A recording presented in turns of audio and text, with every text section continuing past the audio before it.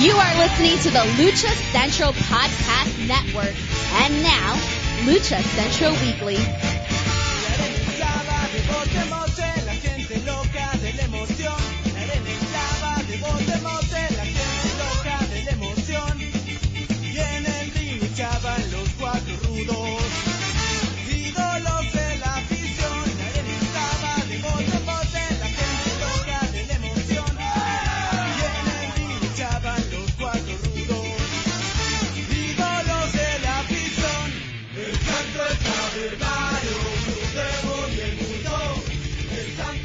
Hello and welcome to another edition of the Lucha Central Weekly Podcast.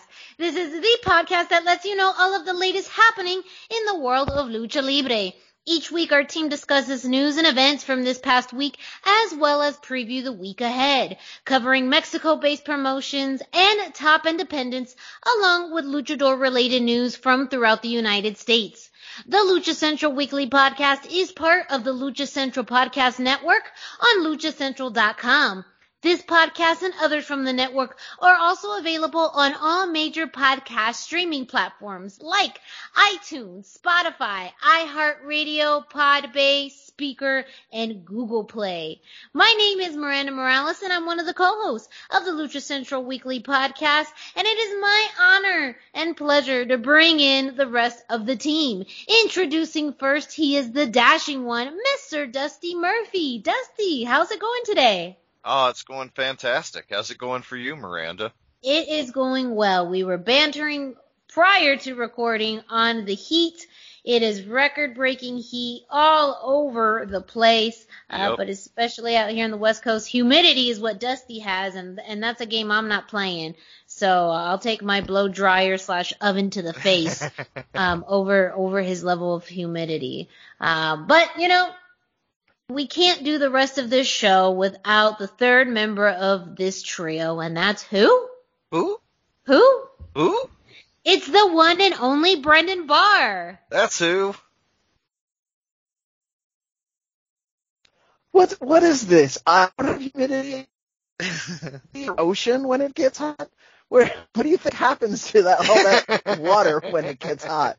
I don't even know the science of humidity. The last thing I ever remember, I remember probably learning this from the Magic School Bus. Like, not even real education. It was the Magic School Bus that taught me about the water cycle. And even though humidity wasn't part of it, I feel like it's a part of it. And in fairness, it is probably a lot more unbearably humid where Dusty's at. But yes. I am certainly not. And for us,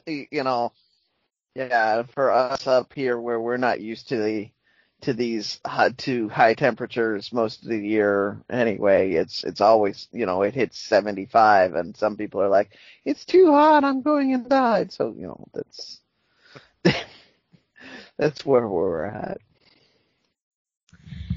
Well, we have a pretty stacked show for you this week. I know I always say that, but it's always true. So that's why I just warn you. It's a stacked show. We are going through all the promotions this week with news from shows this past weekend. Of course, AEW looks like they're coming back to somewhat of a regular schedule. And, of course, our usuals this week in Lucha Libre history, and of course the way that we always start our shows, and that is the road back to shows with Brendan. Kind of. Most of the big news is going to be happening later in those, so I have a couple quick notes for the road back to shows. We're going to start with what I hope becomes a recurring trend here. Mexico City is still green. I hope I get to say that as long as I said Mexico City is still yellow. I mean, at the least. This means that those should be, by the end of the month, allowed of the arena that they're in. Some really nerdy people are speculating on how many people that will mean for Arena Mexico, but honestly, it means way more than the 1,500 we're allowed right now. I imagine that Dusty will have more speculation on what that'll mean for upcoming AAA events as well, but that's the good news there. City is green, and we're on it shows, which is fantastic. And then for the less good news, those of you who've been paying attention will know we've been talking a lot about Federacion Wrestling over the past several weeks. They've been doing big announcements. They've been working so hard to keep us interested. And this week, a bunch of the bad news started to hit that we were really hoping wasn't going to happen around, we always talk about exciting new independent promotions have bad track records, and here we go. The first thing I saw, and I don't know what order what order you, Pep put up on luchacentral.com a story about pretty much all of the Ingobernables people individually posting on social media that they were not going to be able to make the Federation show. They all basically said logistical difficulties or something to that effect. And then later we saw that Federacion Wrestling in their social media that they are going to have to postpone the show. I believe, was that the phrasing they used, or did they say cancel and reschedule? They said they were going to postpone, and that they were going to announce a date. Postpone. They were going to announce a date in the future, though the announcement did not include a future date. Right. That's the part that was my big takeaway, but I didn't want to say the wrong phrasing. If they said postpone, that's a little different than we're canceling and we'll reschedule, which a lot have happened during COVID. Like, we're canceling for now. But, they're going to try and delay the date. They also use the term, logistical difficulties or something to that effect. So, as I was talking about with the team here off air, that sounds like this may be like a unified plan. Maybe they all realized they couldn't do the show. I'm speculating that might be related to the amount of ticket sales. They might be postponing to be allowed to have more people in the arena that they want to have. I'm not really sure, but because they're all talking about it using the same sort of language, I'm a little more optimistic that whenever they reschedule, we may still have our full main event, because without anybody from the Ingobernables crew, you have almost nobody in the main event, and you've lost a good number of people out of the Copa that was going to be one of their opener matches. So, maybe some good news will come if everybody can keep it together. I don't know. Did you guys have any observations or thoughts on this one? Yeah, go ahead, Dusty. Well, I still hadn't ordered my pay-per-view yet because I was hesitant to spend my money until I was sure that the show was going to happen. I guess that describes my level of belief in their ability to get the show off the ground. It just, everything about it felt a little amateur in an odd way. And despite they were offering real high caliber matches, but it felt like the anticipation and excitement just wasn't there the way it should have been. Yeah, I mean, so I was willing to be a little more excited because of the high caliber of matches, but I don't remember if we talked about this on air or not, but to your point about the early days of ordering the pay-per-view, it was still going to an email address that was being used for adult movies. So, wow. That really, it adds to that. Some inbox. Right. That adds to that feeling of hurried amateurishness. They tried to put their best foot forward, they've got a decent social media presence, and they were announcing big matches. But yeah, they weren't able to generate excitement as much as they should have social media wise, and without television or anything else to do the work for them, it was really hard. They had that one AAA invasion angle at the pay-per-view, but no follow-up since then, really. Yeah, I just echo Dusty's sentiments about, and we see this a lot too here in the U.S. is sometimes when a card is too good to be true, sometimes it is.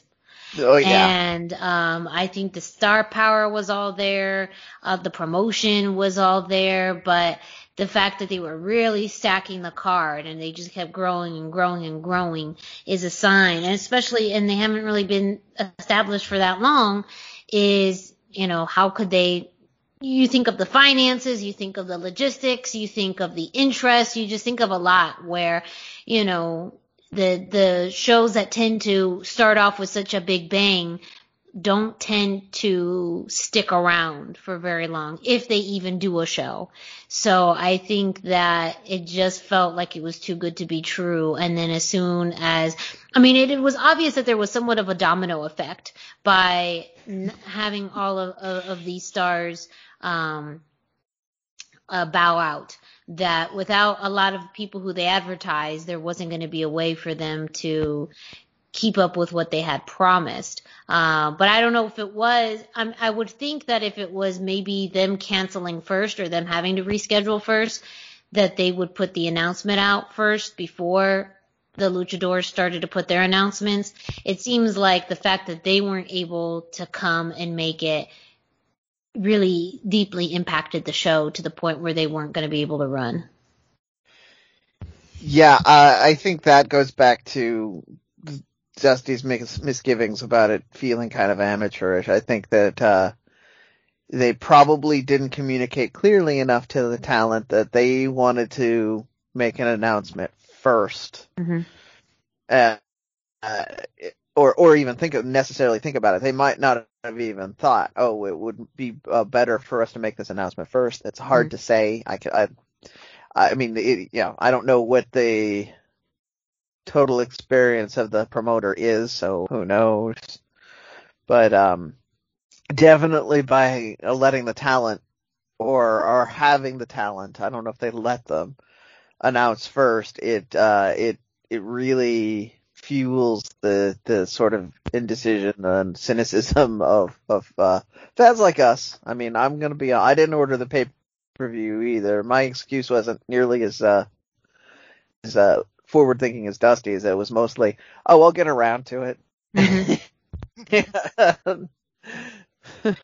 It wasn't, I don't think this is going to happen, but I tend to have rose tinted glasses when I see a dream card that is, which is legitimately what they had. I just really, and they had, so allegedly, at least Lucha was also financially invested in this. So, they had wrestler backing on it. They had all these talents announce themselves for being on it as well. It wasn't just a phantom card, which is, one of my biggest fears always, like when I see a card and then I don't hear anything from the wrestlers that are supposedly on the card. Like, yeah.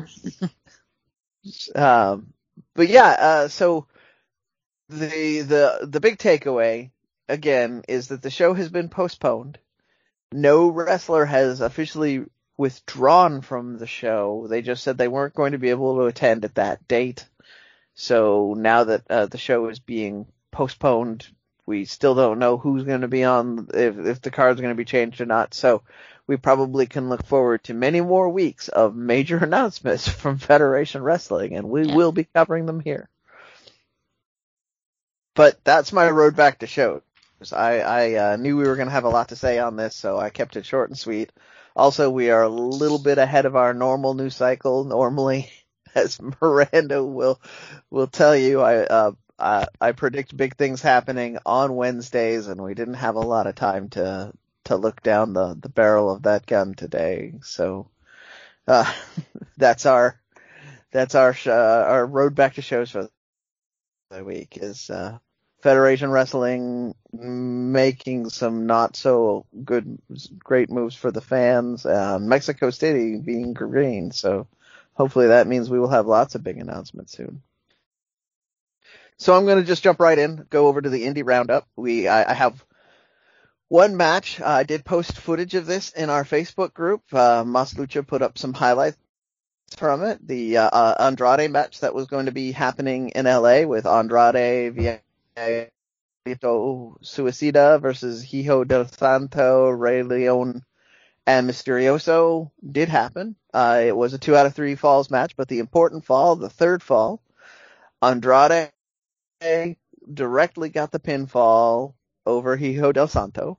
So the post-match angles were around that. It sounds like Andrade was kind of being a little bit of the arrogant young buck sort of person, and that Santo's time is over and it's time for performers like him to take the spotlight. And they're very definitely trying to tease towards a singles match with each other. I don't know who would pick that up. Maybe it'll be the same promotion. Maybe it'll be one of these. They're very much trying to get that by putting this in front of an American crowd. They're very much trying to get this in front of more eyes in America. But you can guarantee they'd fill out a stadium anywhere in Mexico with that announcement too. So that is the. That's the Lucha Central is the network, I believe is how we phrase that on our Facebook, for the Facebook group we have. Lucha Central News. Okay. Yeah. So, highlights are there. A couple of neat pictures went up. Jerry and Pep are always posting interesting things, but I did put Matt this there, and hopefully that means that somebody will put it on the YouTube channel at some point too. But that's my indie roundup. We had Andrade and Hijo del Santo. I mean, it was a 6-man match, but they very definitely were in the ring together, and Andrade got the best of them at this point, which was kind of interesting. Interesting. Yes. And that is the Lucha Central Weekly News Group on Facebook. You can request to join that if you want to be a part of it. As Brendan mentioned, we do post links not only from Lucha Central, but of course there's others that post other links in there too. But a lot of links that are collected throughout the web focused on Lucha Libre. You can find that at Lucha Central Weekly News Facebook group. And thank you, Brendan, for both the Road Back to Shows and the Indie Roundup. Of course, make sure you stay tuned on what's going to come out. I wholeheartedly agree with Brendan. One way or another, more news about Federacion Wrestling will be coming out in the next few weeks, whether that is an announcement of a new date or maybe some news that will be coming out regarding the circumstances of this date having to be postponed. One way or another. We all know how this works. More news is going to be coming out. But with that, let's kick it off to Denise Salcedo, who brings us this week's Lucha Central. What's so special about Hero Bread's soft, fluffy, and delicious breads, buns, and tortillas? Hero Bread serves up 0 to 1 grams of net carbs, 5 to 11 grams of protein, and high fiber in every delicious serving. Made with natural ingredients, Hero Bread supports gut health, promotes weight management, and helps maintain blood sugar. Hero also drops other limited edition ultra-low net carb goodies like rich, flaky croissants and buttery brioche slider rolls. Head to hero.co to shop today. Why should you visit thechairshot.com? Thechairshot.com is your home for hard-hitting reviews, news, opinion, and analysis with attitude. Why? Because you're smarter than the average fan. Thechairshot.com. Always use your head. Hey everyone, it's Denise Salcedo here in Lucha Central with a reminder of where and when to catch all of the great network content this week. Get the full lineup and listen to all of our shows in the podcast network section of luchacentral.com. On Tuesdays, Mass, Mats, and Mayhem takes you inside the world of Lucha Underground as they take you weekly through the series with the benefit of hindsight and the benefit of special guests from the groundbreaking series. Check out the premiere video stream every Tuesday at 2 p.m. Pacific, 5 p.m. Eastern on the Lucha Central YouTube channel and at luchacentral.com. Then listen to it on your favorite podcast platform every Wednesday. Tuesday nights live, it's Wrestle Boss, where Fabi Chulo talks MMA and pro wrestling with special guests and listener call-ins. Visit WrestleBossLive.com Tuesday nights at 7 p.m. Pacific to listen live or call in with questions or download the show on podcast platforms on Wednesdays. Wednesday nights live on Facebook, it's Spanish show La Mesa de los Márgaros, giving you both the news and the chisme from around the lucha world. Special guests and a whole lot of fun make it one of the most talked about shows in Mexico. Thursdays, it's straight out of the bodega with Papo Esco and PWR promoter Gabriel Ramirez as they have guests from throughout the wrestling world pull up to give an inside look into their careers. From indie standouts to television superstars, each week brings a new name and perspective. On Friday, it's your double dose of Lucha Central Weekly podcast, one in English y el otro en español. Lucha Central Weekly is where you'll find all the top stories of the week, both inside and out of the ring from Mexico and anywhere luchadores are in action across the globe. Be sure to subscribe and follow all your favorite Lucha Central Network series on your favorite podcast platforms, either by their own series name or subscribe to the Lucha Central Podcast Network show pages to get all of the shows in one easy feed. And please consider giving a rating to help more fans find the shows that you love. For now, this is Denise Salcedo signing off from Lucha Central Central. Have a great week. Lucha-Masks.com by Pro Wrestling Revolution, bringing you, in partnership with Mask Republic, the Lucha Brothers, as well as Japanese legend Ultimo Dragon. Go to lucha-masks.com and fight Lucha strong with masks from your favorite Lucha legends and Pro Wrestling Revolution luchadores. Stay safe in style and represent your favorite luchador. Get yours now at lucha-masks.com, powered by Pro Wrestling Revolution. And thank you to Denise Salcedo, who brings us this week's Lucha Central Central, letting you know what's happening throughout the Lucha Central Podcast Network. Up next, Dusty has some AAA news to share. Yeah, well, it's a little bit of AAA news. TNT Sports Mexico launched on June the 11th, and the official launch largely focused on the presentation for Champions League 2021-2022 soccer. But a press release before the official launch stated that there would be an upcoming announcement of Mexico-based Lucha Libre programming as part of the channel's offerings. Space Channel is the home of AAA in Mexico, and it is also a TNT property. So Mexico Lucha Libre is most likely alluding to a AAA show, but it may be that the existing AAA programming for Space is now going to be shown in more places. It's a rather regional right now. And so it may be expanded, because from the initial announcements, it sounds like TNT Sports Mexico won't be an actual broadcast channel, but a branding package for the sports content airing on the TNT Turner family of channels in Mexico. So it'll really be interesting to see if this will improve the ease of finding AAA content in the U.S. once the dust is kind of settled on the lawsuit between AAA and Lucha Libre FMV. If it spreads the availability of Lucha, it's more likely that we'd be able to get more Lucha up here. The shows would be a little more consistently available, so that's all very exciting. And speaking of TNT, we have a full slate of AEW coming your way.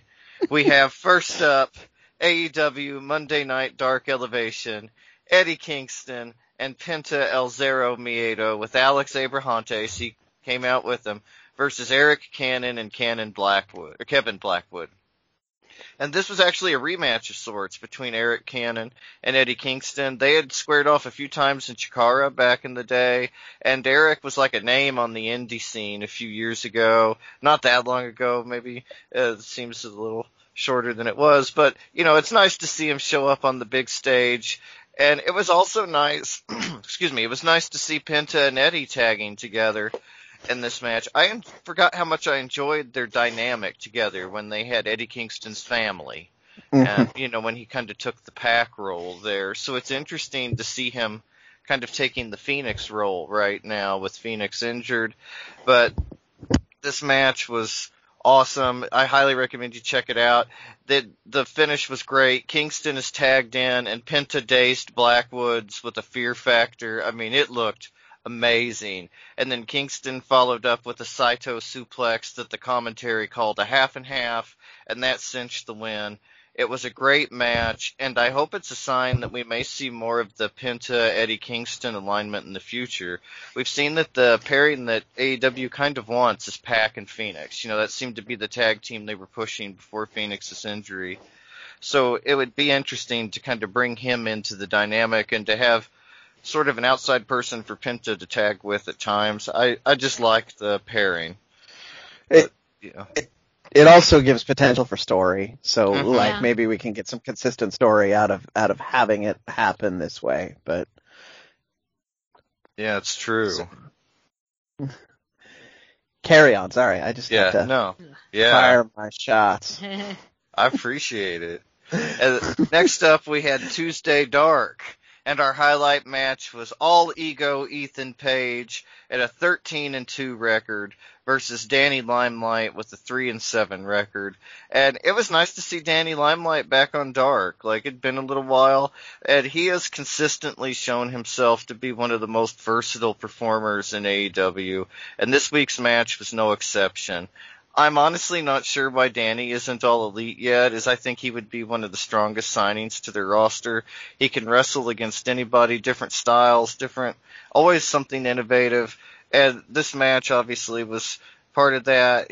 His opponent on this match again was All Ego Ethan Page, and he seemed to be the only guy in Daly's Place that wasn't a fan of Danny Limelight. And I mean, it's true. Everybody, it was just cool how much they enjoyed him. Danny hit a fantastic tightrope walk into a flipped neck breaker, but it wasn't enough, as Ethan Page was able to pick up the win with the Ego's Edge at the 4-minute and 20-second mark. Then we had, not Wednesday night, but Friday night Dynamite. It'll be Friday, clear up through the end of June. June 30th will be the first Wednesday show, but we'll get to that in a moment. But anyway, first up, we had Christian Cage versus Angelico. This was a pretty good opening match. I really enjoyed it, but my problem with it was it wasn't about Angelico or Jack Evans. It was just a tool towards furthering the feud between Christian and Matt Hardy. But Christian versus Matt Hardy in 2021 really does nothing for me. I'm not even trying to be rude, but they were both the least interesting guys of their respective tag teams. And so, it kind of shows in the feud. You know what I mean? I follow you. Yeah, I mean, Christian's look and his work is perfectly solid, and he hasn't looked bad at all. But at the same time, he hasn't really looked great. And to have somebody with such limitless charisma and limitless ability like Angelico lose to 47-year-old Christian, who could be putting over younger talent, it wasn't for me. And but I enjoyed the match, just the dynamic of it, the actuality of it wasn't for me. And then after the match, go ahead, sorry. I had an interesting observation on watching this. They have this great story for them, where Angelico and Jack Evans are the hitmen for Matt Hardy, but they're not giving them the credibility by letting them win against people on Dynamite. They need to be able to come out and do some real damage on Dynamite so that it feels like this is a legitimate threat to Christian Cage, because that will help Cage be a better babyface. But yeah, sorry, that was just my weird observation of it. It goes back to kind of the bigger story about, Dark and even Elevation and how they tie into Dynamite, and sometimes they don't. When Dusty was going into Ethan Page's stats, 13-2, I was like, how? You know, like how has he had that many matches? And I mean, if he's always on Dark or Elevation, okay, that makes sense. But then that doesn't translate into Dynamite. So I just feel like there's opportunities where they can do more continuity, like you also mentioned, you know, with the pairing of Eddie Kingston and Penta, that, you know, that would be really well showcased on Dynamite. But maybe because storyline they don't have of any way of explaining it other than Jon Moxley's out because he had a baby, you know, like they say, it's not important enough to put. So like they have 3 products literally that will more continuously be on 3 days in a row, back to back to back. So there's so many opportunities for continuity that it just seems like they really use Dark and Elevation as a way to bolster up people's numbers or rankings. But then when it comes to Dynamite, it doesn't even matter. It almost feels like it's 2 to 3 completely separate products, which if that's something that they're going to go for eventually, that's okay. But that doesn't seem like that's the master plan either. So start using it more for continuity and have things that start on Dark eventually matriculate into Dynamite. Sometimes they have things from Dynamite into Dark. You know, every so often you'll see Jon Moxley or Kenny Omega or one of those big, you know, fight wrestlers on these other shows. But more times than not, it's a way to give Ethan Page 13 matches because we'll never see him on Dynamite. But they can even start with just real little things. They can just have one of the commentators say that he's 13-1, you know, coming off of a big win last night on AEW Dark, right? They could do that if they wanted to refer people to that product and remind them that things are happening on the other shows because they have to keep a tight 2-hour schedule, maybe, but they're not doing that either. So it does add to that separation. Yes. We've totally derailed you, Dusty. Yeah, sorry about that. No, it's okay. No, I agreed with all points, actually. Like, this is right up my alley. But we did have another match that we kind of mentioned, you know, the Penta and Eddie Kingston. We had Pac, Penta, and Eddie Kingston versus the Young Bucks and Cutler. Brandon Cutler. Don Callis joined commentary on this match. It was very fast-paced. I enjoyed that, but it was a bit predictable finish. I found the addition of Eddie Kingston interesting. This was before the Dark match even, so it was especially interesting Friday night. But it was obvious from the moment that it was announced that Cutler was in the match, that his job was to take the pin, because you know the Bucks aren't going to lay down for 3 seconds. That's not what they're there for. And I mean, I'm not complaining. I find the Bucks entertaining, and if this is the Bucks, you know, that you love, then, you know, if you love the heel shtick, this is what you got. But it was a great match. After the match, the Bucks attacked Penta and Kingston, and the Good Brothers came in to assist, but then Kazarian showed up to help even up the numbers, and they drove the heels to the back. It was a surprisingly good match for, you know, like Dynamite, but at the same time, it would have been nice, you know, to see, you know, maybe Penta get the pin or even Pac. I wanted to ask about that because they called Kazarian the Elite Hunter. Yeah. This is the first time I've seen or heard that he's like acting on any sort of beef he has with them. Obviously, because they broke up the tag team, we can fill in the blank that he would have beef. But are you aware of it? Like, has this happened somewhere on maybe Dark or Elevation? Or? I did not see it on Dark or Elevation. I thought maybe Being the Elite or one of the that's probably the YouTube shows. I don't watch those very regularly, so that's probably did it on. But I noticed is a that regular too. On BTE. Yeah, and then our main event, we had Cage and Hobbs versus Hangman Page and Dark Order's 10. Yeah. This was such a great match, like so good.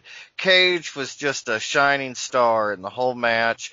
He hit a 619 that was so fluid and fast and effortless and just beautiful. You did like somebody his size should not be able to move that fast and easily on something with a 619. I mean, we see how Ray takes it now, you know, and he's kind of more ginger in his approach, but when Cage comes at you, it's like a hurricane swinging around. I mean, it looked frightening. Like it was so good. It looks like it really could do some damage. Yeah. It was amazing. But the real story and the highlight of the match was towards the end of the match. Ricky Starks threw Cage the FTW title to use it in the match. Cage throws it away and then takes a real stiff slap from Ricky Starks. And that pissed Cage off. So he jumped out of the ring. He chased Starky Baby straight through the tunnel to the back. So then Hobbs decided to hit a spine buster. He got a 2 count on 10. A ripcord cutter, however, dropped Hobbs. And then the buckshot lariat from Hangman Page got his team the pin at the 10-minute and 18-second mark. There was a lot going on in this match, but the best part for me was that continued and evolving split of Team Taz being the biggest story. The match I personally want is Cage versus Starks. That's going to be amazing, but I think we're going to have to wait to get there with Ricky's injury. But Hobbs versus Cage will be good, and I'd be good with that too. The two big guys, the powerhouses. I mean, that's always exciting, but these guys are also so fast and fluid. These aren't your average 2 big men. No. Oh, no, they're both super. Like, Hobbs is basically what Cage was 5 years ago, and Cage hasn't slowed down very much since that time. So, yeah.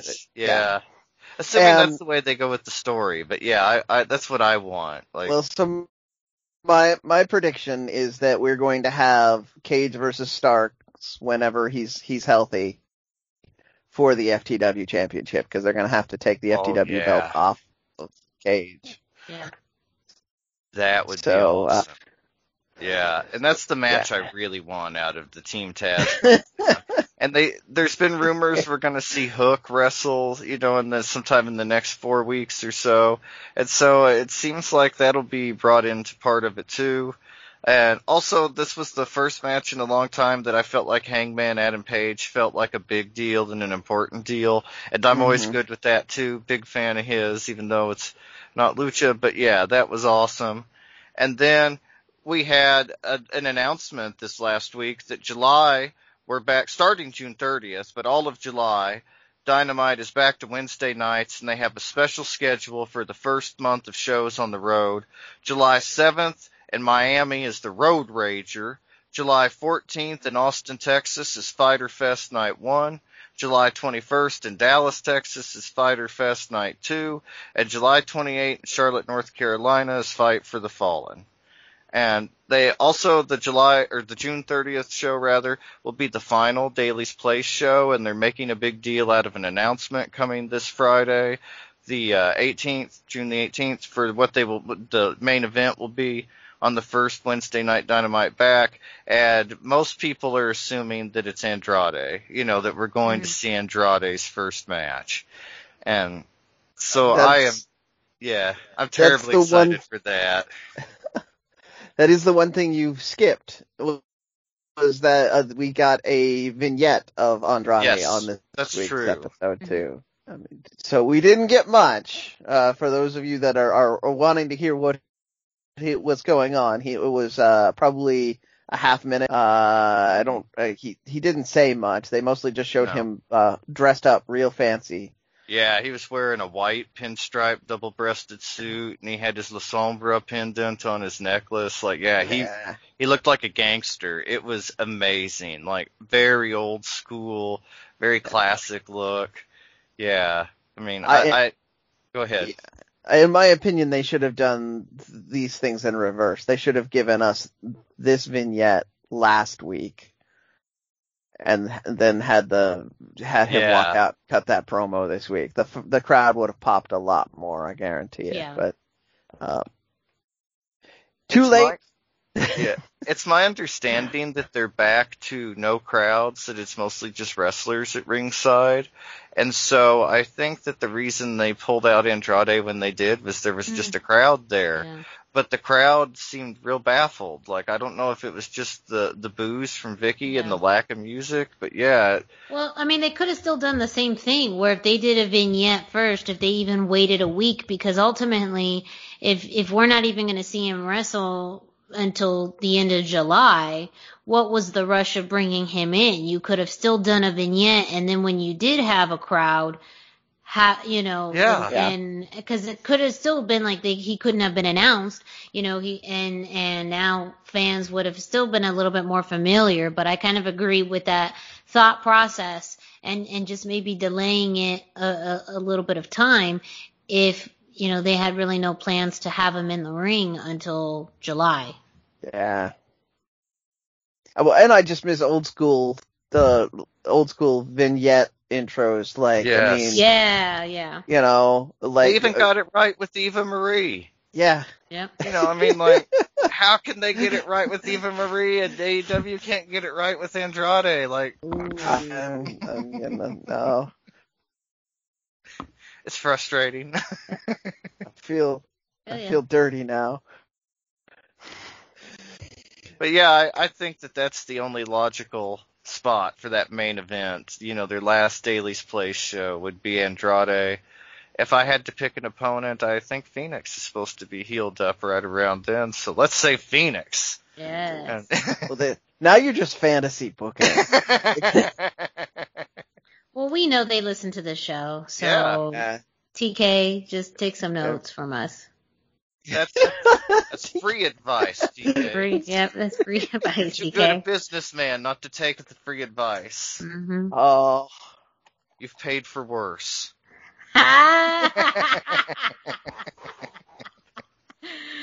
Going in hard. I'm looking at you, Cody. Oh. He named names. Where's the lie? I'm searching. I didn't think we were gonna far and wide for the lie. I didn't think we were gonna be naming names. I thought we were just gonna leave it so that the smart people knew what we were talking about, and everybody else would just be like, "I'm glad I don't know." Oh, Dusty don't play like that. I go hard.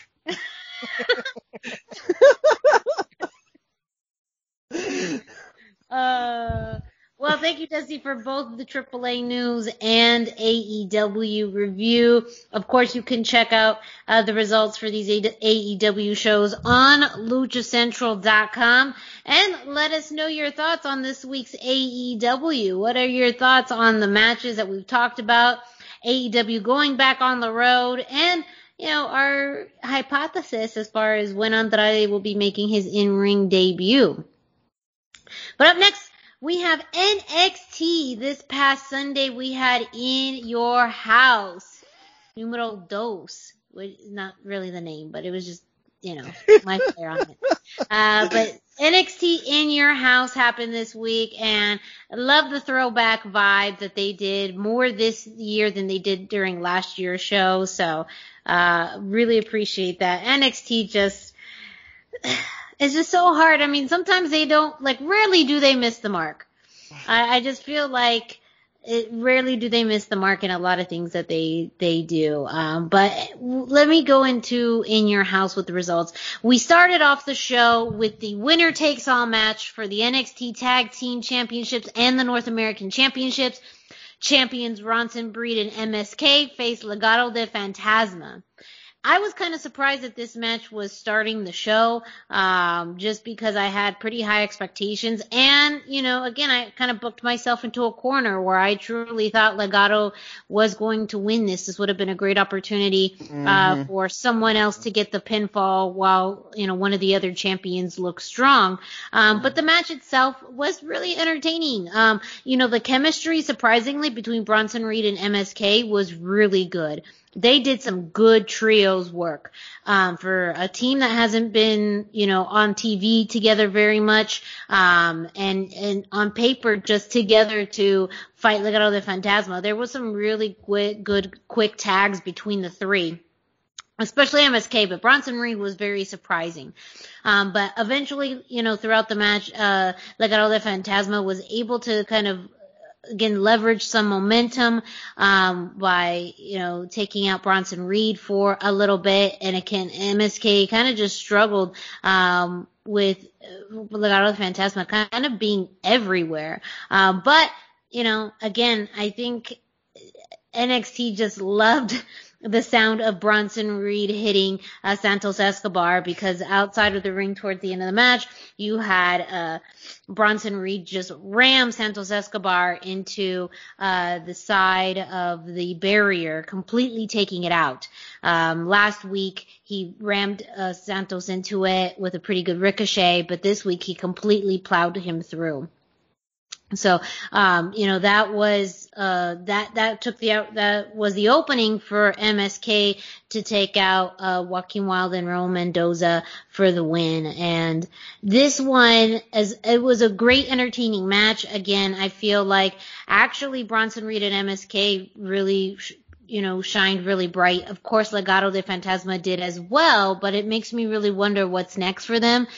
And we've been wondering that really now for quite some time, since Santos had lost the Cruiserweight Championship.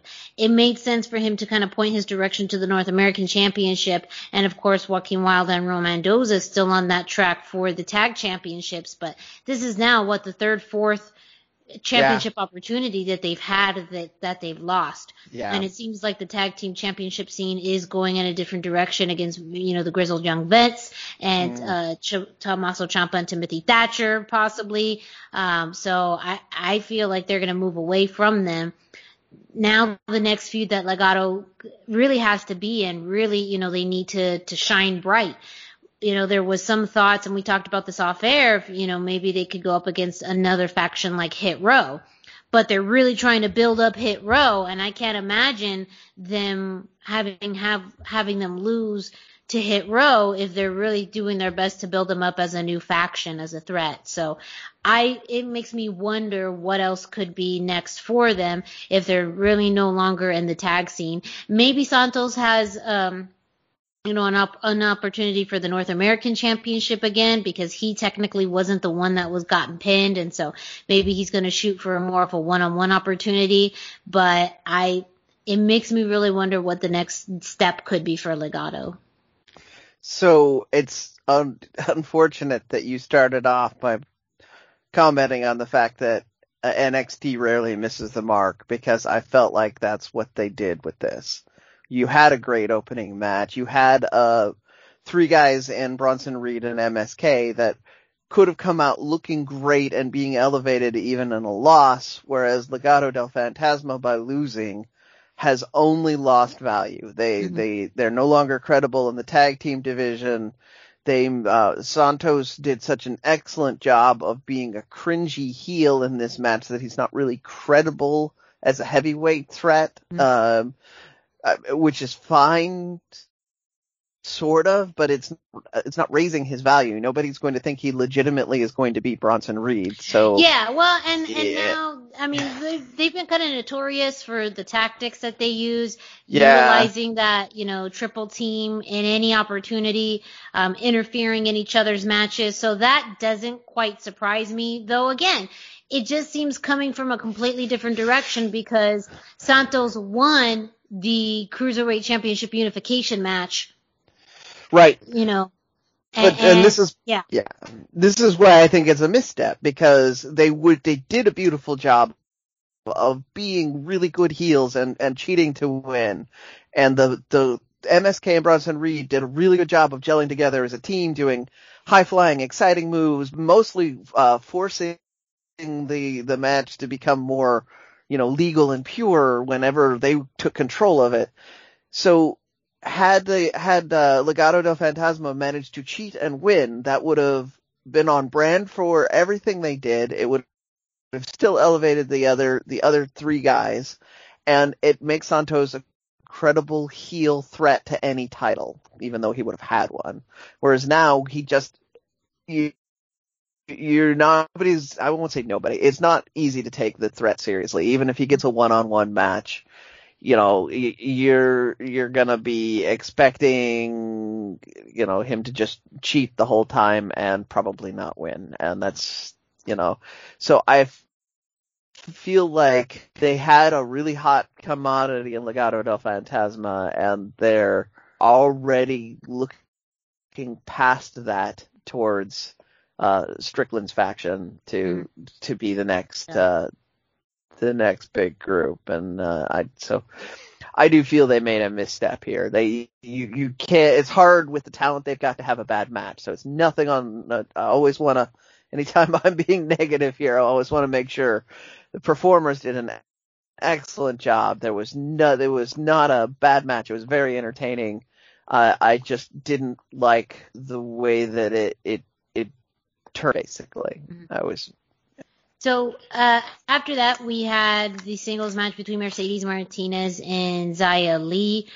This one from the bell started out pretty aggressive. Both of them fell out of the ring because they were just kind of viciously mauling each other. And Xia Li had control for a good portion of the match until they went to the outside, and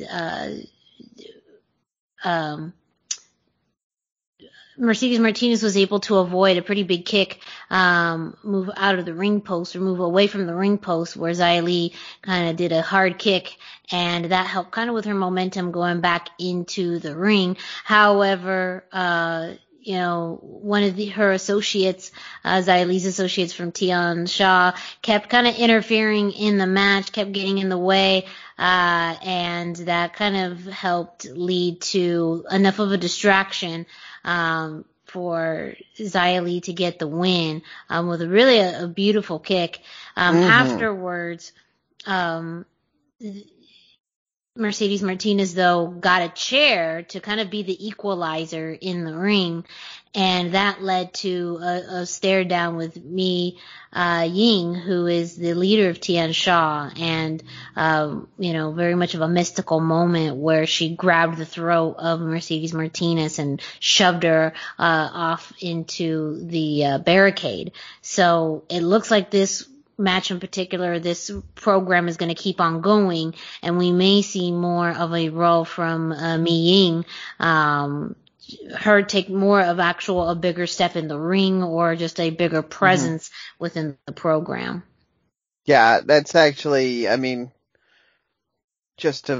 my view on that is most people, without you reminding them that Xia Li actually got the win, most people are just going to remember that moment after where Mi Ying did. So it really seems to be more about getting the Mercedes Martinez aligned against someone else in this group. Yeah, very true.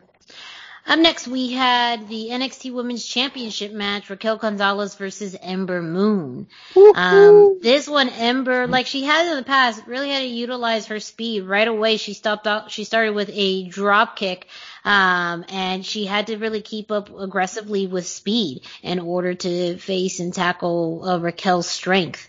And at one point, though, Raquel, what she's been doing great, and it's the effect that the Capitol Wrestling Center has with the barricade, with the plexiglass and the chain link around it. Some great sound effects when people get rammed into it. So between Bronson Reed throwing Santos or ramming Santos through the barricade, and the constant, pretty much almost in every match, Raquel Gonzalez is throwing someone up against that barricade. It makes a great sound effect.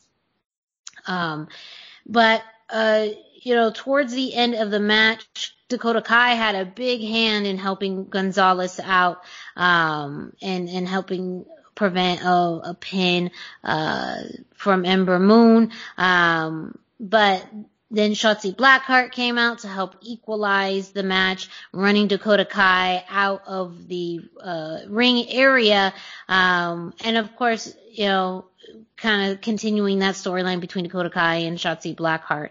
But Ember Moon hit a tornado DDT on the platform for a near fall, but right afterwards, Raquel Gonzalez hit her one-handed power bomb, which she has named the Chingona Bomb, which made me laugh in only the best ways when I heard that. They have it on paper, but they don't say it, and I don't know if it's just because the announcers don't know how to say it, but when they have, the stats up by her name, they reference it as the Chingona Bomb. So, She did retain her title.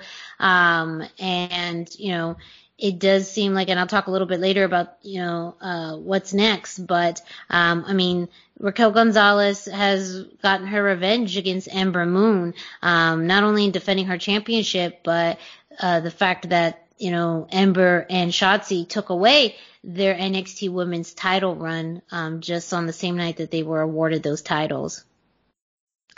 And then finally, we had the NXT Fatal 5-Way Championship match. Karrion Kross defending his title against Adam Cole, Kyle O'Reilly, Johnny Gargano, and Pete Dunne. And this match, it was hard to not expect it to be as chaotic as it was, because literally for the past week, they have been fighting all over the Capitol Wrestling Center. They had that before the show. It was a brawl everywhere that they went. And so this too was very interesting because you had different styles all in the same ring. The highlights for me was, when Johnny Gargano and Pete Dunne, threw Karrion Kross into the front door of the stage set. So that was how that set was being used last year. If anyone remembers, Io Shirai jumped off the top of the set, onto Charlotte Flair and Rhea Ripley. So the fact that set had some damage to it wasn't very surprising, but I, liked the way that they did it. But the ending to me was the most interesting because you had, Kyle O'Reilly put Adam Cole, I think it was in a ankle lock submission, maybe not exactly that, but some kind of ankle lock submission. And then Karrion Kross comes out of nowhere to then put Kyle O'Reilly in the cross jacket. And then as you see Kyle O'Reilly losing, his strength, letting go of his submission, and Karrion putting on the cross jacket tighter, to win. So that was, the match itself was all over the place, but really, really interesting. Some great spots, between Karrion Kross and Pete Dunne. Of course, Kyle O'Reilly and Adam Cole and that whole program. Johnny Gargano. I thought, there would be some moments where I'm like, man, how crazy would it be if Johnny Gargano won? Knowing that wouldn't happen. But, I think it was a really entertaining and fantastic match. But Karrion Kross, still your NXT champion. And that leads us to this week in NXT. At the end of In Your House, William Regal, who was just seemingly exhausted from the events of this past week, mentioned that he was looking for a change. And this week on NXT, that change came in the form of Samoa Joe, who he originally had pretty much asked him to take over his job, but ended up settling up on being a special type of enforcer. And so Samoa Joe is back on the scene very easily, seemingly that he could, possibly be Karrion Kross's next opponent. So that, shut up and take my money, with Karrion Kross and Samoa Joe. But just some interesting points on the women's side for this week on NXT. Raquel Gonzalez and Dakota Kai faced Kacy Catanzaro and Kaden Carter. It's great to see Kacy and Kaden back, in the ring. I know Billy Kacy was dealing with some injuries for a while, and again, for anyone who is a fan of flippy stuff, Kacy just continues to grow and utilize her strength in gymnastics and in anything aerial. She really honed in. She seemed like she's able, I think there was some issues with like over rotations in the past and a little bit of, I don't want to say sloppy because that's not the right word. But just like preciseness in her movement that this week seemed to be a lot tighter, and she was a lot more precise and a lot more in control of her rotations. And that made it just so good, especially with her and Kaden Carter, with again, a lot of quick tags back and forth, quick movements. It was like spider monkeys in the ring, and Raquel Gonzalez just had no way of controlling it. Anytime Kacy and Raquel are in the ring together, it's really amazing. The two of them play off of each other really well. So I highly recommend this match. Yes, I thought it was a fun match. Dakota Kai, though, got the pin, hitting the GTK, on, I believe it was Catanzaro for the win. And they're really on the road to the NXT Women's Tag Team Championships. That seems, you never know. I think that's kind of the interesting thing, is that one week they can kind of be focused on the tag championships, the next not. But, there's going to be a line for the NXT Women's Championship, because Io Shirai came out later in the show. She wanted to announce who she wanted to face next, but Candice LeRae came out and interrupted her, pretty much tying in this larger storyline that Io Shirai is friends with Poppy. Candice LeRae is partners with Indy Hartwell. Poppy did something that hurt Indy, which was hug Dexter Lumis. And that's kind of the deeper thing. And Candice said, your friend hurt my friend, so now I'm gonna get at you. So both Candice LeRae and Indy Hartwell attacked Io Shirai. They were setting up a big elbow drop from the announce table, but she was saved by Zoe Stark, who was able to be the equalizer. So we may see the team of Io Shirai and Zoe Stark versus Candice LeRae and Indy Hartwell. So the women's tag division is pretty ramped up again. But of course, Raquel Gonzalez and Dakota Kai are always going to be kind of lurking there, ready to go when an opportunity strikes. So a great week, kind of more in Lucha Libre content for the women's division. But we will see much, much more. They also announced the Great American Bash will be coming back in July. So already they announced Kyle O'Reilly versus Adam Cole. And we know we're going to see Karrion Kross in a match. We will for sure see Raquel Gonzalez as well. So we will see. But a pretty packed week with NXT. Yeah, absolutely. Yeah. And of course, the results for our NXT are available on luchacentral.com. So if you missed out on anything, make sure you check out those results. But up next, Ring of Honor. We have a big return this week in Dragon Lee. Well, and LFI. Yes. This is basically LFI's return as well. So we got.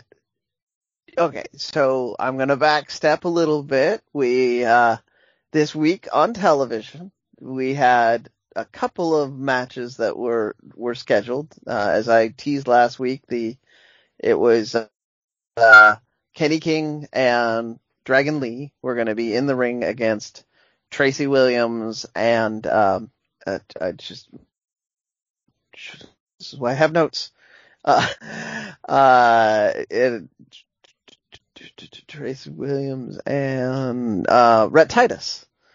And this was going to be a Pure Rules tag match for the Tag Team Championship. That was our main event on the show. We did have another qualifier for Survival of the Fittest as the starter. Not at all Lucha adjacent. They started there, and then we had some promo for this. And Dragon Lee is definitely kind of putting it really in the spirit of LFI. He's dressing fancier all the time. His ring attire is getting fancier. Really good stuff. But unfortunately, this match suffered from being on TV instead of the pay-per-view it was scheduled to be for. It was a good match. It was a great match for TV, but it wasn't the over-the-top spectacular that you would get on a pay-per-view. They were clearly editing and cutting away at times, so yeah, you kind of missed a bunch of it. I don't know if you guys watched this one or not yet, but I did enjoy it. I loved it, and once again, this is my story. This week. The Foundation did come out on top on this one, and I really wanted to see them to see the rematch. I mean, maybe it was always going to be the way they were going to win at the pay-per-view, even if Dragon Lee had been there. But I kind of wanted to see a little bit of a reset to where they were at before Dragon Lee got hurt, and then go from there. Mm-hmm. But I mean, it's still a very great episode of ROH. I'm not going to hate it. I'm certainly not mad, and I'm not mad about next week's match that they showed the graphic for, which is Dragon Lee challenging for the other title that was defended. Maybe he wins this one. Hopefully that's what happens, is we'll realign things. But that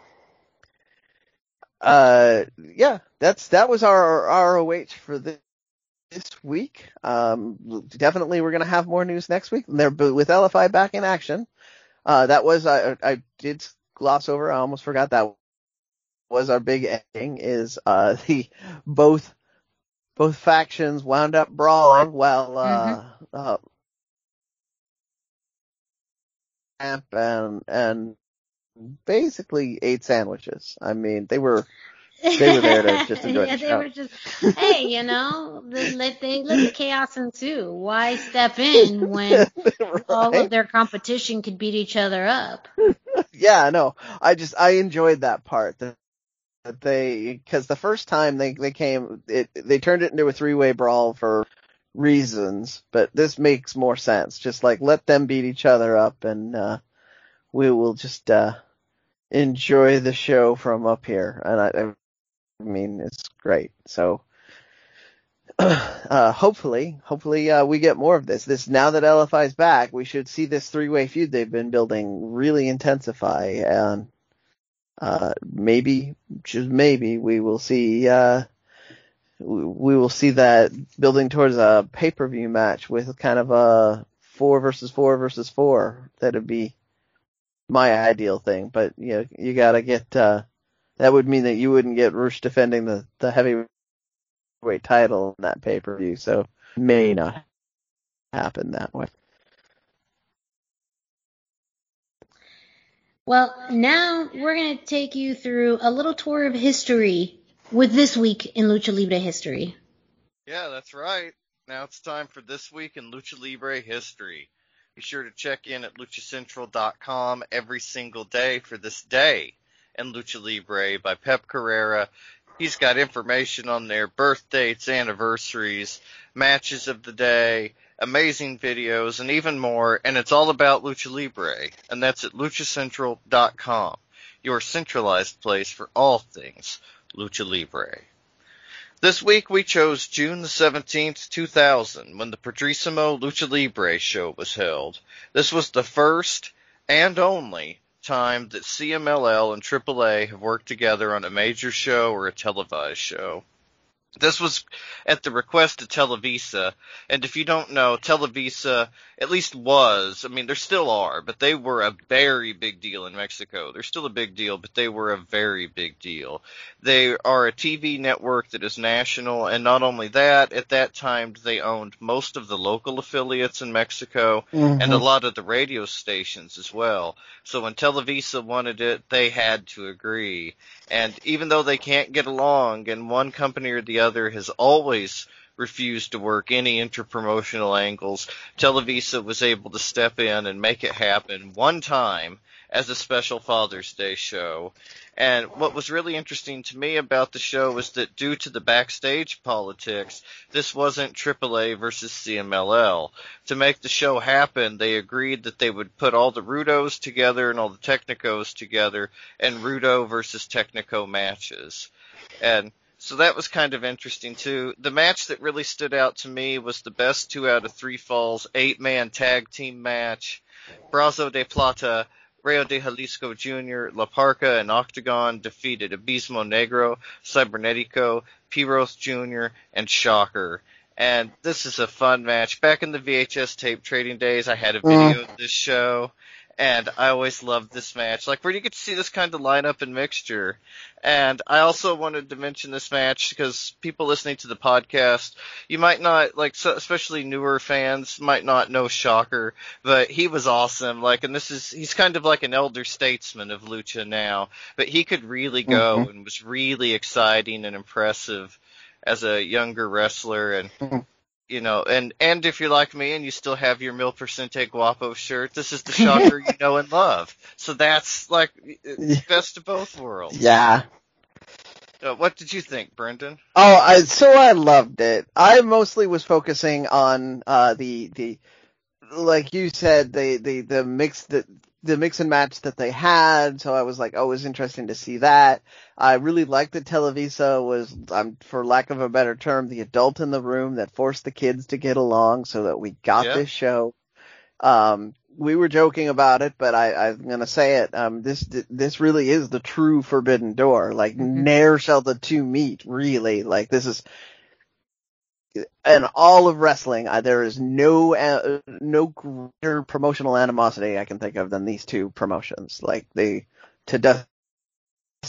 one side or the other is always angry at the other one. AAA's formation was because they were upset with the way CMLL was handling things, and then, I mean, so it's been there. I was, but it was one of the things I've always talked about that makes Lucha so different, energy-wise and visually-wise to American sports was, like you said, this was a Father's Day show. And first off, anybody who's heard us speculating about what the ring would look like in a bullfighting arena, this match was in a bullfighting arena, and that visual alone was very cool.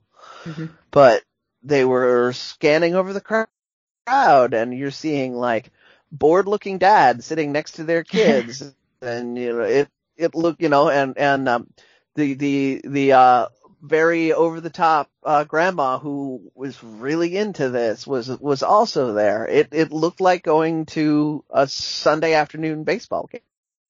Yeah, like it did. Yeah. It had that feel. Which is, and then maybe it was Televisa's influence or something, but you had more of a big sporting event feel by having having performers come out and sing to start the show, and having the band play the anthems. I mean, just all in all, it felt more like a traditional sporting event, and then these crazy masked men came out and did this very visual spectacle thing. It's a nice little time capsule because you're getting some of the best wrestlers and some of the best periods of time. Like Dusty mentioned a few. You also had Hector Garza, and I had made a couple notes on other really interesting, like, young presenters. You had both Tirantes on the show, I believe. Yeah. I believe Tirantes and Tirantes Juniors were on. Yeah. Yeah. Fun stuff.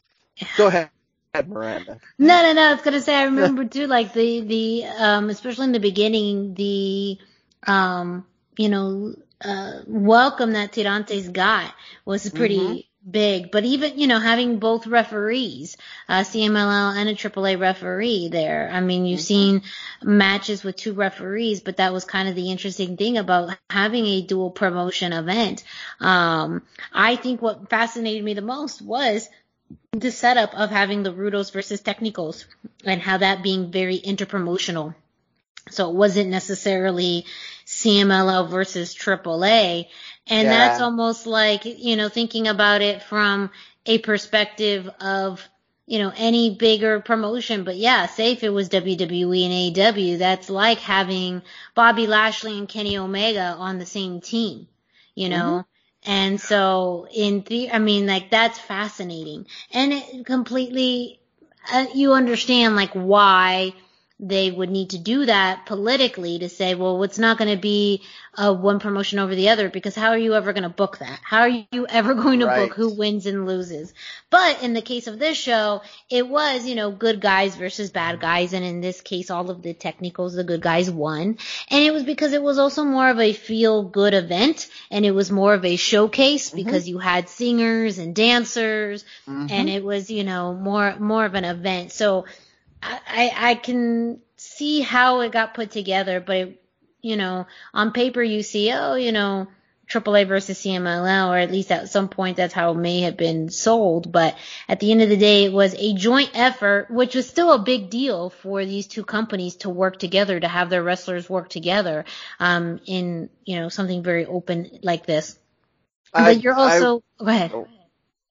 I just remember remembered a thing when you were talking about it again, about the booking on it. There was a documentary on AWA that I believe it's still up on Netflix, where they talked about indie promoters trying to come together and create a super show. And the biggest setback on that was all of the promoters came in there with the mentality of my guy has to win. And so historically, we're not just speculating. This was a thing that happened. You can go see the history of Supercard, AWA Supercard, and know that show did not do the numbers it could have with the talent that was on there because nobody could agree who was going to win a match.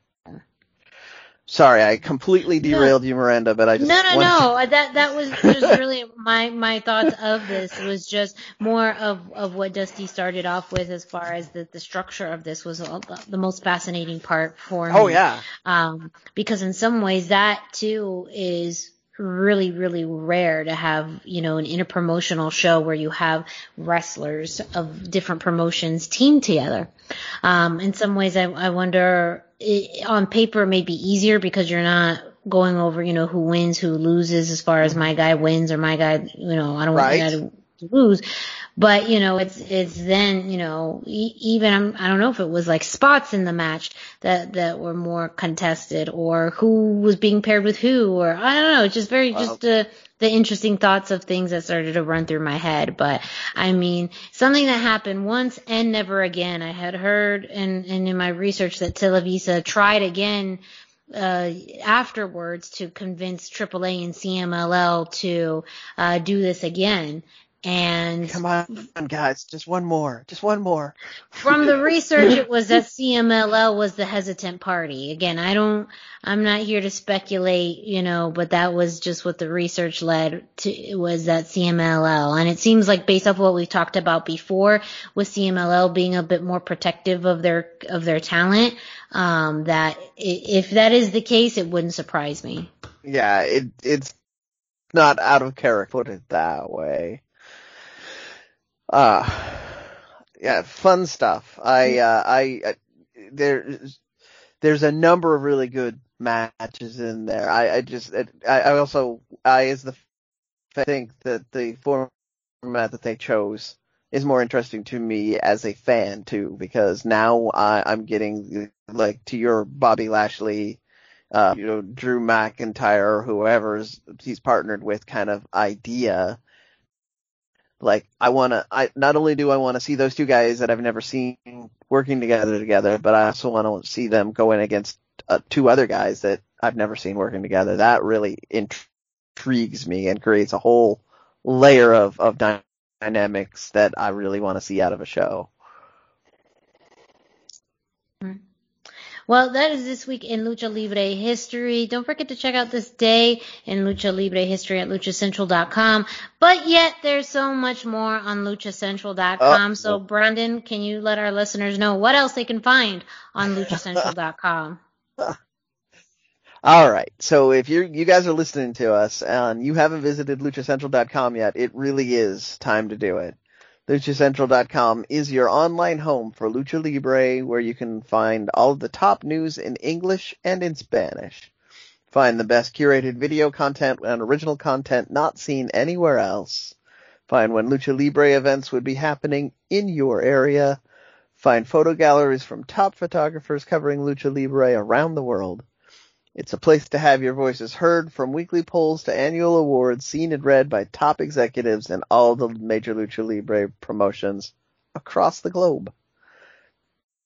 But here it is. Here's the kicker. It's free. So, best price, always free. Best. Free. LuchaCentral.com is your place for all things Lucha Libre. Dusty, up next, you got some WWE news, specifically SmackDown, leading us into Hell in a Cell. Yeah, first up on SmackDown, like in our relevant content at least, we had Rey Mysterio backstage, and he actually had a great promo about how Roman had targeted his family and hurt his son, and that he wasn't going to stand for that, and at the end of the evening, he was going to step into the ring and call Roman out. And so later, Ray indeed steps into the ring. He calls Roman out. Roman showed up with Paul Heyman, and Ray told him he wants Roman, and he wants it at Hell in a Cell.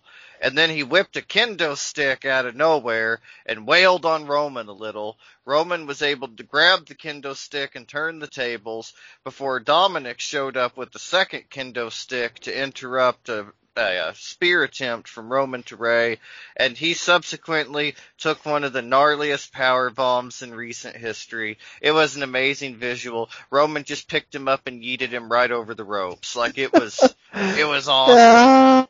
And then awesome flashback there.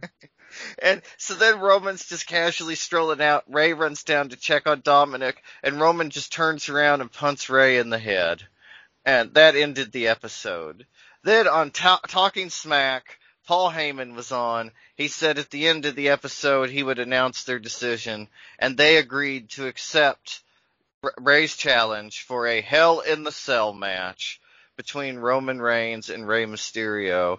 And this is actually Rey Mysterio's first appearance in a Hell in a Cell match, but this is Roman's fifth appearance, giving Roman the clear advantage in the match, so I don't think the Roman Reigns show will be over anytime soon. I'm not even sure that this feud has very long legs, because allegedly the penciled-in main event for SummerSlam is John Cena versus Roman Reigns, so we will see where this goes, but at least Rey Mysterio in a main event and in his first Hell in a Cell match this Sunday, so you don't want to miss that. No, not at all. Yeah. Yeah, it's a great kind of feather in Roman Reigns' cap to go up against, a legend that is Rey Mysterio.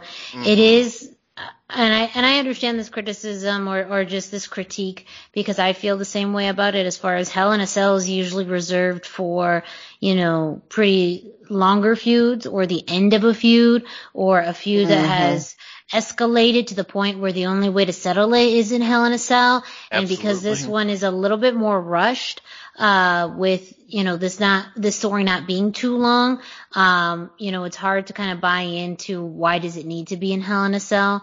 Granted, I think the story behind it with the attack on Dominic is a good one.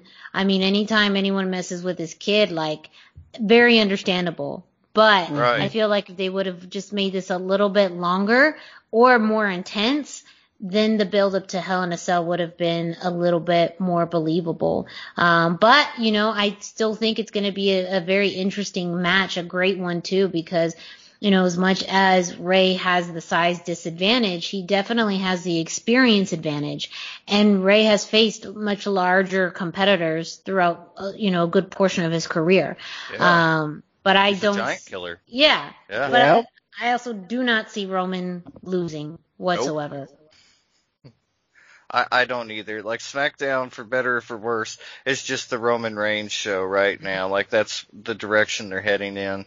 And I don't see them derailing that for a Rey Mysterio win, especially if what their plan for SummerSlam is the showdown between Roman and John Cena. That's a big money match, and that's, arguably more important than Ray versus Roman. So, I mean, I get it, but yeah, it feels weird to use a Hell in a Cell match for this.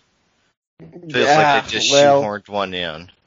That's the problem with having all of your pay-per-views crammed in together, is that and then having weeks of repetitive booking instead of forwarding storylines, is suddenly you're like, oh crap, we've got a pay-per-view next week, we gotta get somebody on it. But to the point, it's Rey Mysterio in the main event on a pay-per-view, so, I mean, even though I know he's probably going to die, and be thrown off of, I'm still gonna watch it. Yeah, I'm excited for this match, and it's Rey Mysterio's first Hell in a Cell match, and that's pretty interesting this far into his career, and as long as he's been around the WWE thing, and so yeah, I mean, there's a lot of positives to look forward to in this as well. Oh yeah. Yeah. Well, the results for both Monday Night Raw and Friday Night SmackDown are available on LuchaCentral.com, as well as Hell in a Cell. I am sure the results will be up after the pay-per-view this Sunday, and we're going to talk about it on next week's show. So make sure you stay tuned. We're definitely going to be giving our feedback on that match at Hell in a Cell. But a detour, maybe not a detour, because it makes it feel like that's not the right road, but this is the right road because it is on the rundown that we use. NWA. And this may sound like a detour because we don't normally talk about the NWA, but they have continued to grow their Lucha presence, and that has continued on this week's show.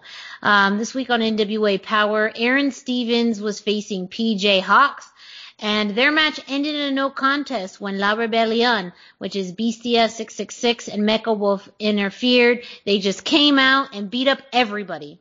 They even beat up Luke Hawks, which is PJ's dad, and they have no sympathy for the son. So in one case with WWE, Roman Reigns is beating up someone's son, Dominic Mysterio. In NWA, Bestia Mega Wolf beat up PJ Hawk, who is Luke Hawk's son. And then they had a quick promo, which was somewhat bilingual, mainly in English, but they did speak in Spanish, which again, for NWA, shocks me. But Bestia Mega will pretty much confirm that they are on a hunt for the tag titles. They're a hunt for gold. They are a hunt to establish themselves in the NWA.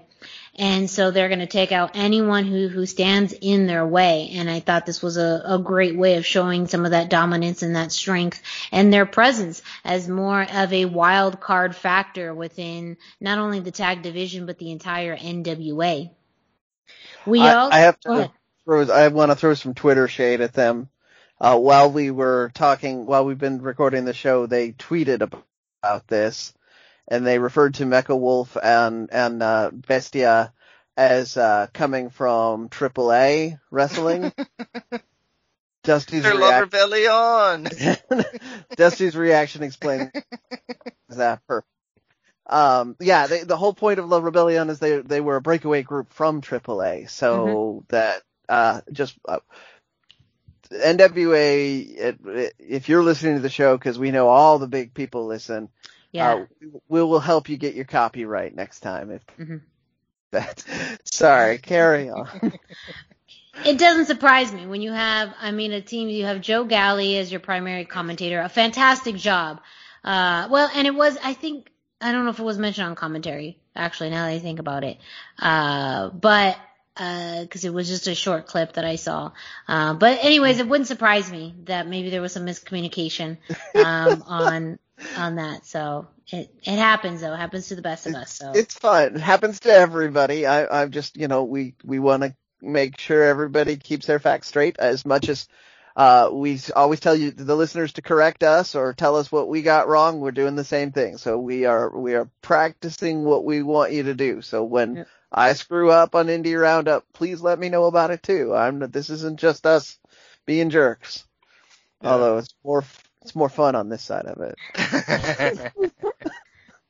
We also had a triple threat match. It's a 3-way qualifier to determine the new NWA, or it's a qualifier match that will determine the new NWA national champion. So there will be a series of matches to determine who's going to qualify for the ultimate match. We had Fred Rosser versus JTG versus El Rudo, known by many people as Sam Adonis. And so Sam was kind of the odd man out at first, approaching JTG, approaching Fred Rosser. Neither one of them wanted anything to do with El Rudo and ended up attacking them together. But El Rudo had a great double neck breaker after he was walking the ropes. And then he also had he took advantage of a near fall, taking Rosser out of the ring. He then slapped JTG, who then put him in a crucifix. into a neck breaker for the pin. So it is very much a surprise, not so much a surprise, but we are seeing Sam Adonis, who was on When Our Shadows Fall earlier in the month, making regular appearances for the NWA. So between Bestia, Mecha Wolf, El Rudo, and of course the constant presence of Thunder Rosa, NWA is really stepping up their Lucha Libre presence. I did also read there are some spoilers out there for the NWA because they do tape these shows in advance. So if you do not want to be spoiled, I'm going to give you just a few seconds. And I won't spoil it too much. I won't go into details, but there is reports as far as a match that has already been recorded as a Lucha Rules match. I won't reveal who's in that match at this point, some of it because I forgot, but transparency. But that's something that will be coming down the pipeline fairly soon. It was just recently recorded. So the fact that the NWA is looking to have a Lucha style match or a Lucha Rules match on Power is a very big step, one that I did not expect to see the NWA move into. So I'm gonna help us pay our bills a little bit here and point out that Sam Adonis is a bona fide luchador who even has a segment in the Eat Like a Luchador book. See what I did there? That's true. Yep. Yes. So go buy your copy of Eat Like a Luchador and then watch Sam Adonis in the NWA, or if you don't want to watch Sam Adonis in the NWA, he's all over the indies. There'll be other places to catch him. That is true. He is all over the independent scene throughout the U.S. We did see him in AAA just recently. We will likely see him again in AAA at some point, and of course seems to be maybe a regular staple now in the NWA. So we will see, but. Again, maybe an unexpected source of Lucha Libre content, the NWA. Make sure you check it out. They do have some clips available on their YouTube channel, but right now they are currently through Fight TV. You do have to purchase that. You can purchase, I believe, a group of shows. I think up to like a 4-pack for Power. Yeah, but again, if you are looking for some maybe new, innovative Lucha Libre content or a promotion you weren't very familiar with or didn't think had Lucha Libre content, NWA may be your cup of tea. But with that, up next we have Impact Wrestling, and this past Saturday we had Against All Odds, and a few matches that Lucha Libre fans may have been interested in or want to know about. One of them being the 5-way match to determine the number 1 contender for the Impact X Division Championship. Not necessarily luchadors in here, but I always relate the X Division to much more of a high-flying, quick style division, very much in alignment with Lucha Libre. And this match itself, too, proved that. You had Petey Williams versus Ace Austin versus Trey Miguel versus Chris Bay versus Rohit Raju. And this one, I like how in the beginning of the match they hit Ace Austin and Trey Miguel. They found themselves brawling outside the ring, and they've had very much of a long history of story between the two, in and out for years now. So that's great that they can use this match to kind of address that. But Petey Williams was looking great in this match, looking pretty much like better than ever. He did it was kind of fitting because Chris Bay has been in, I think, looking more and more like Shawn Michaels and his gear. So very much Shawn Michaels inspired gear. And, he was put in a sharpshooter by Petey Williams. So I mean, I don't know. That's just one of those little things that as wrestling fans, some stories always come full circle, even when it has nothing to do with the people who were originally in the story. But it was also interesting because, in that you had Trey Miguel, who locked Ace Austin in a leg lock, Petey Williams, who had Bay in the sharpshooter, and then Rohit Raju, the only thing he could do, and this was simultaneous. So at this point, you could have had 2 tap outs. Rohit Raju had to break it up, really, in order for him to save his chance at winning the match. But towards the end, Madman Fulton came out and just destroyed and laid out everyone, which was this almost like, you know, in the Power Rangers when all the Power Zoids came together. Yep. It was kind of like that because he hit them with like 2 choke slams and a power bomb simultaneously. So it was like a Power Zoid of power bombs and choke slams. Is my best way. Yeah. Is my best way to that's a good explanation. Yeah. That was just my genius just coming out.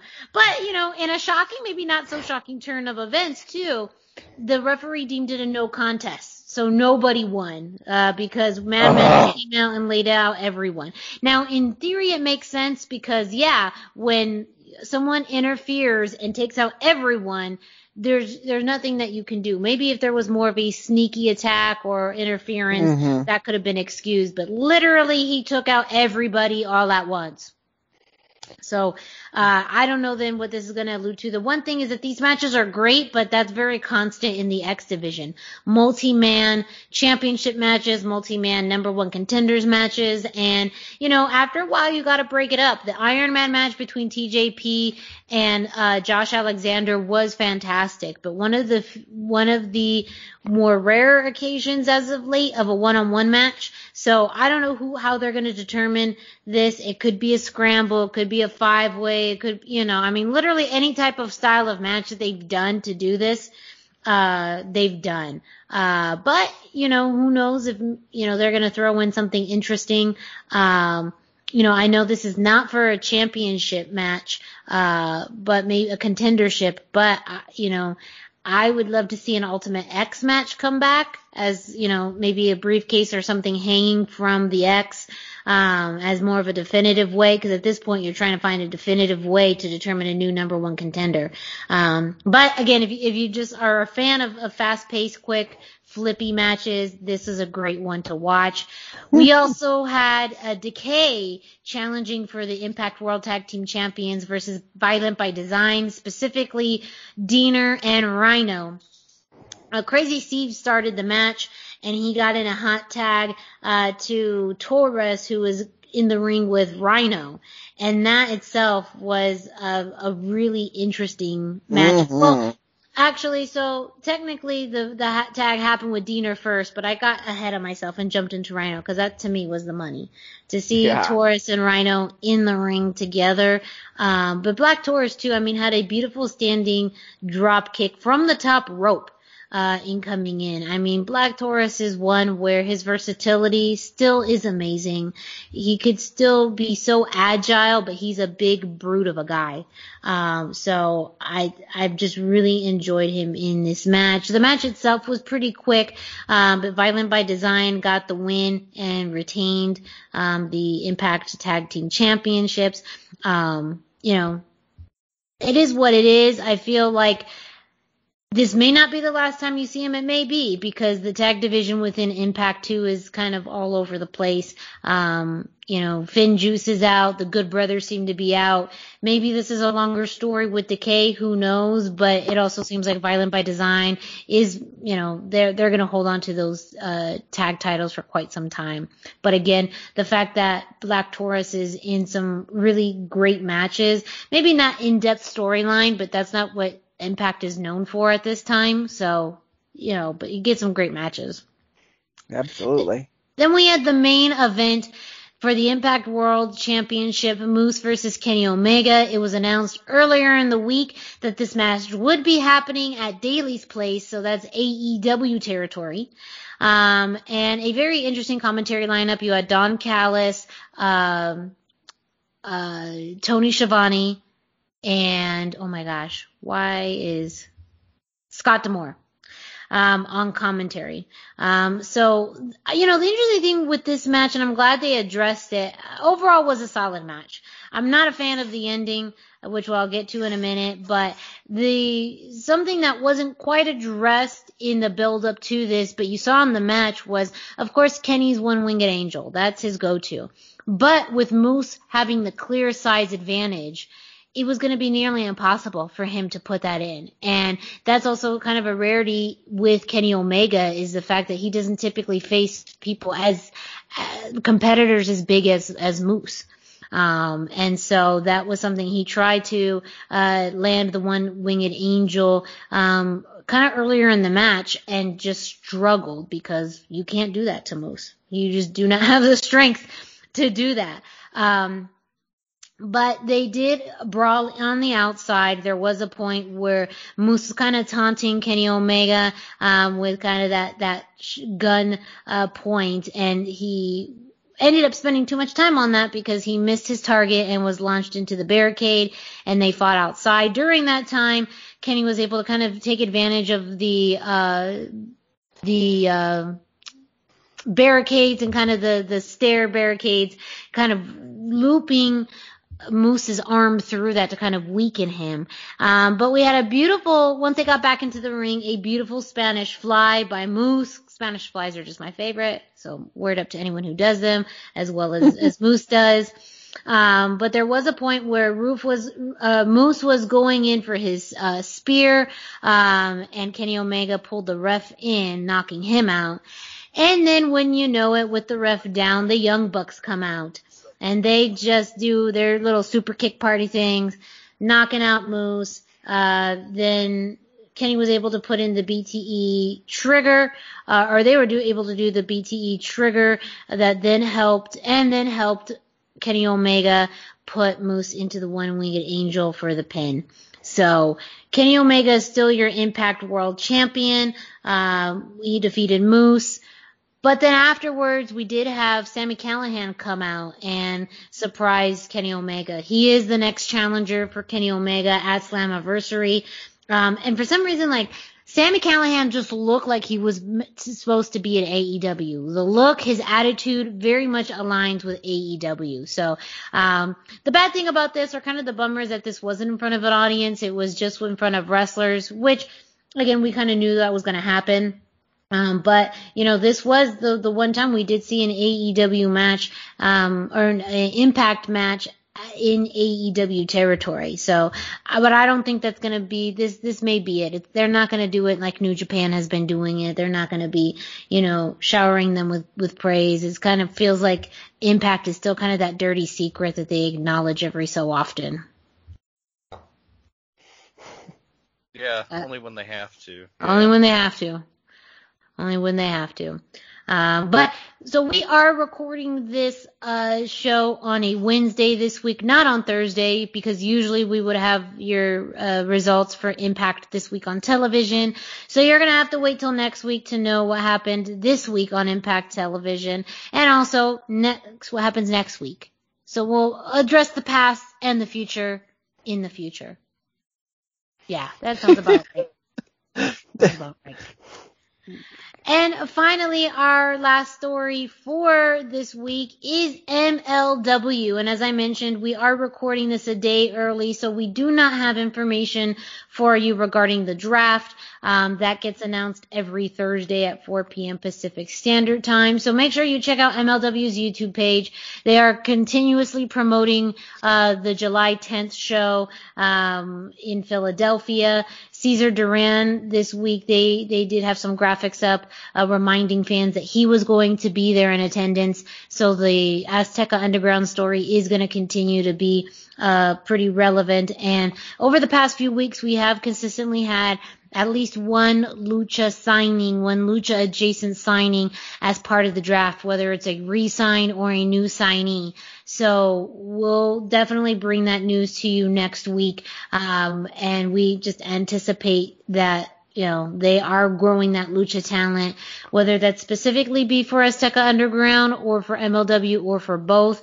That too is something that, remains to be seen, but very, very fascinating aspect about MLW and the draft. And again, you know, this is coming up in less than a month away. So the July 10th show and everything surrounding it continues to fascinate me, continues to be something I'm looking forward to. And I know they're going to continue to have news pop up over the next few weeks. But we also want to talk to you about MLW Underground, because this is a pretty Lucha-centric, Lucha-adjacent episode. And I'm going to bring Brendan in because he's a little bit more knowledgeable on that. But we have 3 matches this week on MLW, plus a vignette as well. But you had the Stampede Bulldogs versus Puma and Bobby Quantz. Quantz is how they were saying it, yeah. Homicide versus Low Key, and in a junior heavyweight championship match, Sanjay Dutt versus Jack Evans. That's a summary, but Brendan, go into a little bit of detail about these, because there's definitely more connections just beyond the matches I listed. Well, I mean, the matches you listed are enough, but so Puma and Bobby Quantz were being billed as being a Lucha Libre team. They are listed. I looked them up on Lucha Wiki. Bobby Quantz is a West Coast wrestler who primarily wrestled in Mexico for a good period of time before this, and was in XPW. So that is a promotion that a lot of Lucha Libre fans will be familiar with. There are a number of Pumas. I could not find one that had that exact match. He looked like a West Coast wrestler to me as well. He's not one that I recognized, but they were billing him as coming to them out of CMLL. So that tag team match was very West Coast Lucha. I believe Miranda would call that California Lucha Libre style, where you had lots of high-flying, smaller guys going at it. Very fun match. Then the Jack Evans match, Jack Evans was being represented by Teddy Hart, who we all know really did big things in Mexico, and was, despite being a Hart, is more of a luchador than a Canadian Hart. Yeah. But mileage will vary on this. But and then Jack Evans, of course, he hadn't gone down and made his big name in AAA yet. He was very young in this, but we all know him today from being, we just talked about him in last week in our segment on This Week in Lucha Libre History, and we talk about either him or Angelico almost every week on AEW now. He's kind of a staple. This match was designed more to feature Sanjay Dutt, but again, if you want to see kind of the young, before he hurt himself a lot, Jack Evans is a fun one to watch. And you have Homicide in the main event. Now, Homicide is more Lucha adjacent than Lucha, but he's been tag team partners with multiple people that were featured on Lucha Underground. He's worked in Mexico. He's all over the place on that, and generally, my feelings won't be hurt if you just stop watching after the Jack Evans match. I had just enough time to squeeze this in before we got on the show, because I knew just when to fast forward. All the commercials for that card game that came out in the 90s were gone. I scrubbed through those real quick, but this is a fantastic loaded lucha match, which is kind of also a nice segment of history that, as we keep talking about, that it's neat to see Underground doing. So highly recommend checking this episode out. Yeah, that is available on MLW's YouTube page, and we're going to continue to get episodes of Underground as we build up to new episodes of Fusion. And Underground has those hidden gems. We have old school, Vampiro, of course, Sanjay Dutt, L.A. Park, and much, much more on MLW Underground. So if you want to do a blast from the past, check it out. Many more episodes are available on MLW's YouTube page. But again, this week is a little bit more lucha-centric if you're looking for that. And with that, we've reached the end of this week's episode of the Lucha Central Weekly Podcast. Thank you so much for listening this week. Don't forget to check out luchacentral.com, your centralized place for all things Lucha Libre. You can follow Lucha Central on social media at Lucha Central on Facebook and Instagram, and at Lucha Central.com on Twitter. You got to check out the YouTube page. There is a ton of content, including interviews, matches, and much, much more available for you to view, all for free. And while you're at it, why don't you go ahead and follow us on social media? Dusty, can you let our listeners know where they can find you? Yeah, I am on Instagram at Dusty Murphy, and I am on Facebook at facebook.com/Dusty Murphy. And Brendan, where can our listeners find you? I am 321 T-shirt guy. That's the numbers 321, and then T-shirt guy is all spelled out. I am on Facebook. I am on Instagram, and as you heard it already, I'm on Twitter.